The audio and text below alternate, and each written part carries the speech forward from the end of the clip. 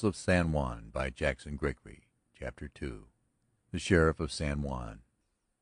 The girl in the old Mission garden stood staring at Ignacio Chavez a long time, seeming compelled by a force greater than her own to watch him tugging and jerking at his bells.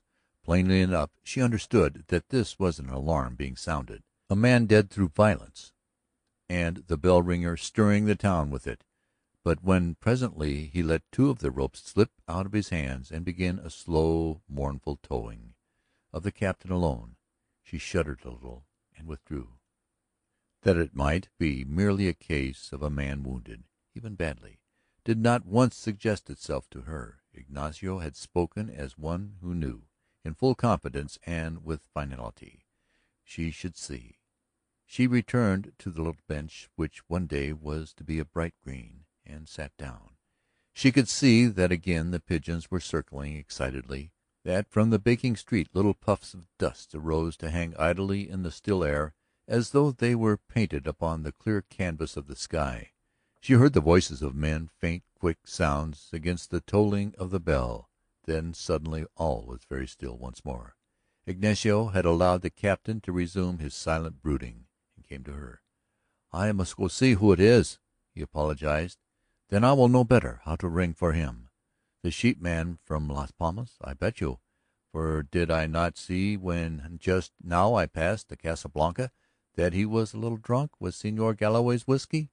And does not every one know he sold many sheep, and that means much money these days? Si, señorita, it will be the sheepman from Las Palmas." He was gone, slouching along again, and in no haste now that he had fulfilled his first duty. What haste could there possibly be since sheepmen from Las Palmas or another he was dead, and therefore must wait upon Ignacio Chavez's pleasure? Somehow she gleaned this thought from his manner and therefore did not speak as she watched him depart.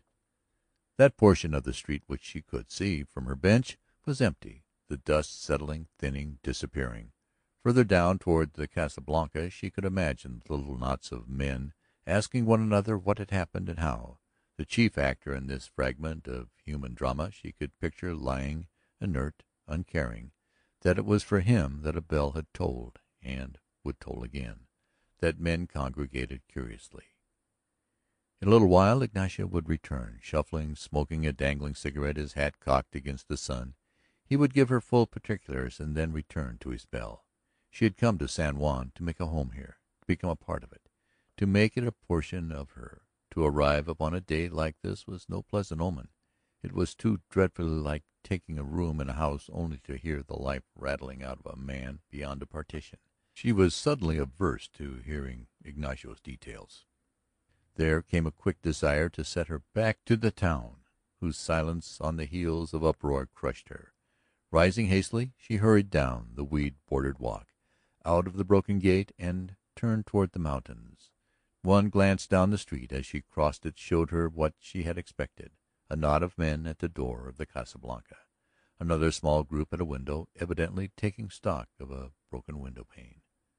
The sun, angry and red, was hanging low over a distant line of hills. The flat lands were already drawing about them a thin, faintly colorful haze.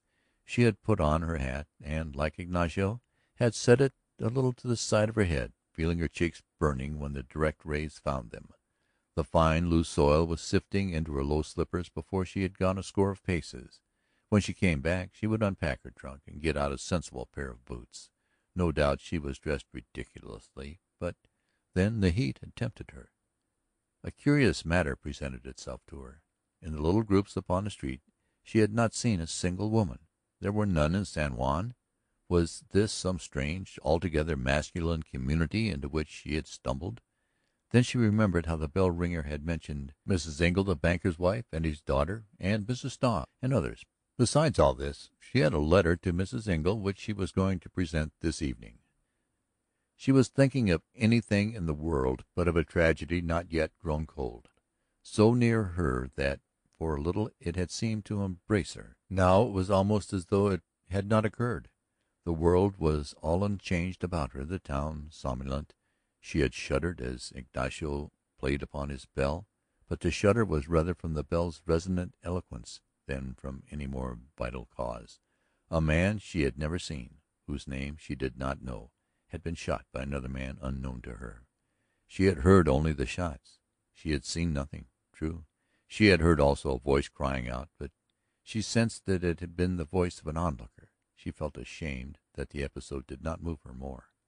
As earlier in the afternoon she had been drawn from the heat of her room at Staub's hotel by the shade to be found in the Mission garden, so now did a long, wavering line of cottonwoods beckon to her, in files which turned eastward or westward here and there, only to come back to the general northerly trend. They indicated where an arroyo writhed down tortured serpent-wise from the mountains. Through their foliage she had glimpsed the Engle home. She expected to find running water under their shade, that and an attendant coolness. But the arroyo proved to be dry and hot, a gash in the dry bosom of the earth, its bottom strewn with smooth pebbles and sand and a very sparse, unattractive vegetation, stunted and harsh. And it was almost as hot here as on San Juan Street. Into the shade crept the heat waves of the dry, scorched air. Led by the line of cottonwoods, she found a little path and followed it, experiencing a vague relief to have the town at her back.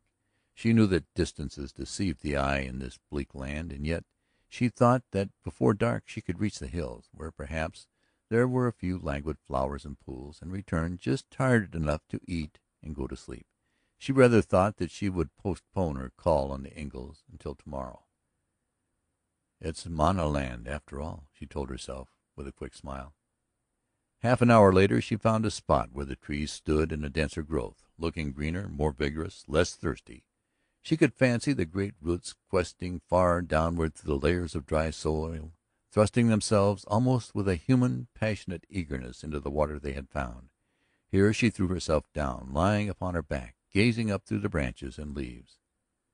Never until now had she known the meaning of utter stillness. She saw a bird, a poor, brown, unkempt little being. It had no song to offer the silence, and in a little flew away listlessly. She had seen a rabbit, a big, gaunt, uncomely wrench, disappearing silently among the clumps of brush. Her spirit, essentially bright and happy, had striven hard with a new form of weariness all day. Not only was she coming into another land than that which she knew and understood, she was entering another phase of her life. She had chosen voluntarily, without advice or suggestion. She had her reasons, and they seemed sufficient.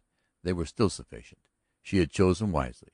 She held to that her judgment untroubled, but that stubbornly recurrent sense that with the old landmarks she had abandoned the old life, and both in physical fact and in spiritual and mental actuality she was at the threshold of an unguessed, essentially different life, was disquieting. There is no getting away from an old basic truth that a man's life is so strongly influenced as almost to be molded by his environment. There was uneasiness in the thought that here one's existence might grow to resemble his habit, taking on the gray tone and monotony and bleak barrenness of this sun-smitten land. Yielding a little already to the command laid upon breathing nature hereabouts, she was lying still, her hands lax, her thoughts taking unto themselves something of the character of the listless, songless brown bird's flight. She had come here today following in the footsteps of other men and a few women. Her own selection of San Juan was explicable. The thing to wonder at was what had given the hardihood to the first men to stop here and make houses and then homes. Later she would know. The one magic word of the desert lands, water. For San Juan, standing midway between the railroad and the more tempting lands beyond the mountains, had found birth because here was a mud-hole for cradle. Down under the sand were futurious layers of impervious clay, cupping to hold much sweet water. The slow tolling of a bell came billowing out through the silence. The girl sat up. It was the captain. Never, it seemed to her, had she heard anything so mournful. Ignacio had informed himself concerning all details and had returned to the garden at the Mission. The man was dead, then. There could be no doubt as one listened to the measured sorrow of the big bell. She got to her feet and walking swiftly moved on, still further from San Juan. The act was without premeditation. Her whole being was insistent upon it. She wondered if it was the sheep man from Las Palmas, if he had perhaps a wife and children. Then she stopped suddenly. A new thought had come to her, strange and inexplicable even. It had not suggested itself before. She wondered who the other man was, the man who had done the killing, and what had happened to him. Had he fled? Had other men grappled with him, disarmed him, made him a prisoner to answer for what he had done? What had been his motive? What passion had actuated him? Surely not just the greed for gold which the bell-ringer had suggested. What sort of creature was he who, in cold, calculating blood, could murder a man for a handful of money? There was nothing to answer unless she could catch the thought of Ignacio Chavez in the ringing of his bell. She moved on again, hurrying. Following the arroyo, she had come to the first of the little smooth hills, the lomas, as the men on the stage had named them. Through them the dry watercourse wriggled, carrying its green pinions along its marge. She went up gentle slopes mantled with bleached grass which directly under her eyes was white in the glare of the sun. But the sun was very low now, very fierce and red, an angry god, going down in temporary defeat but defiant to the last, filled with threat for tomorrow. At a little distance he tinged the world with his own fiery hue. The far western uplands cut the great disk squarely in two. Down slipped the half-wafer until it seemed that just a bright signal fire was kindled upon the ridge. And as that faded from her eyes, the slow sobbing of the swinging bell was like a wail for the death of the day. She had removed her hat, fancying that already the earth was throwing off its heat, that a little coolness and freshness was coming down to meet her from the mountains. She turned her eyes toward them, and it was then, just after the sunset, that she saw a man riding toward her. He was still far off when she first glimpsed him, just cresting one of the higher hills, so that for him the sun had not yet set, for she caught the glint of a light flaming back from the silver chasings of his bridle and from the barrel of the gun across the hollow of his left arm. She did not believe that he had seen her in the shadow of the cottonwoods. If she went on she must meet him presently. She glanced back over her shoulder, noting how far she had come from the town. It was very still again. The bell had ceased its complaint. The hoofs of the approaching horse seemed shod with felt, falling upon felt. She swung about and walked back toward San Juan. A little later she heard the man's voice calling, clearly to her since there was no one else. Why should he call to her? She gave no sign of having heard, but walked on a trifle faster. She sensed that he was galloping down upon her. Still in the loose sand the hoofbeats were muffled. Then, when he called a second time, she stopped and turned and waited. A splendid big fellow he was, she noted as he came on, riding a splendid big horse. Man and beast seemed to belong to the desert. Had it not been for the glint of the sun, she realized now, she probably would not have distinguished their distant forms from the land across which they had moved. The horse was a darkish, dull gray. The man, boots, corduroy breeches, soft shirt and hat, was garbed in gray or so covered with dust of travel as to seem so. "What in the world are you doing way out here?" he called to her, and then, having come closer, he reined in his horse, stared at her a moment in surprised wonderment, swept off his hat and said a shade awkwardly, "I beg your pardon, I thought you were someone else." For her wide hat was again drooping about her face, and he had just the form of her and the white skirt and waist to judge by. "It's all right," she said lightly. "I imagined that you had made a mistake." It was something of a victory over herself to have succeeded in speaking thus carelessly, for there had been the impulse, a temptation almost, just to stare back at the man as he had stared at her in silence. Not only was the type physically magnificent to her, it was, like everything about her, new, and that which she held her at first was his eyes, for it is not the part of youth to be stern-eyed. And while this man could not be more than midway between 20 and 30, his eyes had already acquired the trick of being hard, steely, suggesting relentless, stern, and quick. Tall, lean-bodied, the big calloused hands as brown as an Indian, hair and eyes were uncompromisingly black. He belonged to the southwestern wastes. These things she noted, and that his face was drawn and weary, that about his left hand was tied a handkerchief, hinting at a minor cut, that his horse looked as travel-worn as himself. "One doesn't see strangers often around San Juan," he explained. "As for a girl, well, I never made a mistake like this before. I'll have to look out." The muscles of the tired face softened a little, into his eyes came a quick light that was good to see for an instant, masking their habitual sternness. "If you'll excuse me again, and if you don't know a whole lot about this country," he paused to measure her sweepingly, seemed satisfied, and concluded, "I wouldn't go out all alone like this, especially after sundown. We're a rather tough lot, you know. Goodbye."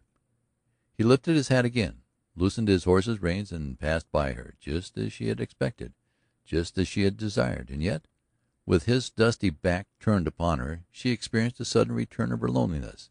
Would she ever look into the eyes of a friend again? Could she ever actually accomplish what she had set out to accomplish, make San Juan a home?